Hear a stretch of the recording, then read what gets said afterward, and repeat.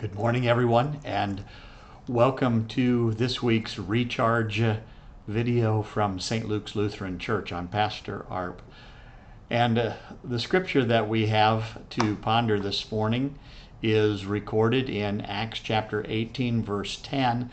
These are the words of Jesus that were spoken to Paul, who was a faithful follower of Jesus, to encourage him in his work of sharing the gospel with the world. It reads, "For I am with you, and no one will attack you to harm you, for I have many in this city who are my people."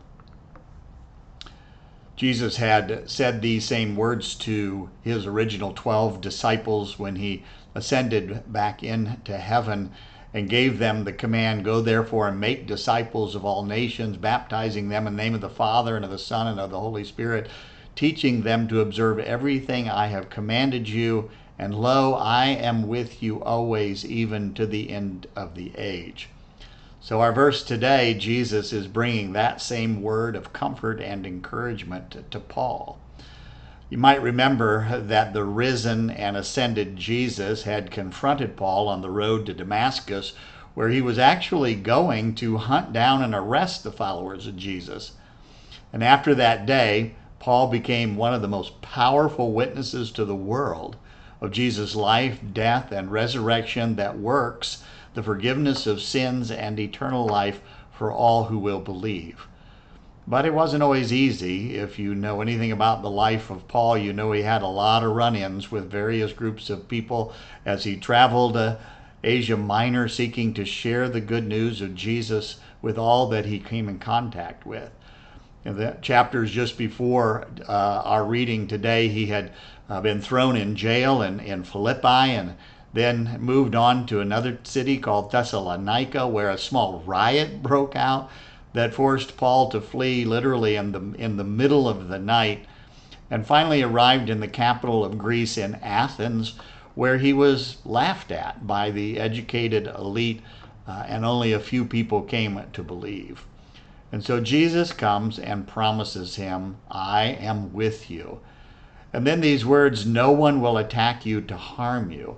Of course, Paul did experience lots of times when he was under attack, but now he was going to experience a season of productive work in the city of Corinth, in which the gospel of Jesus would be powerful and effective. In the verses right after our reading for today, it says that Paul remained in Corinth for a year and 6 months, one of the longest times that he spent with any group of people.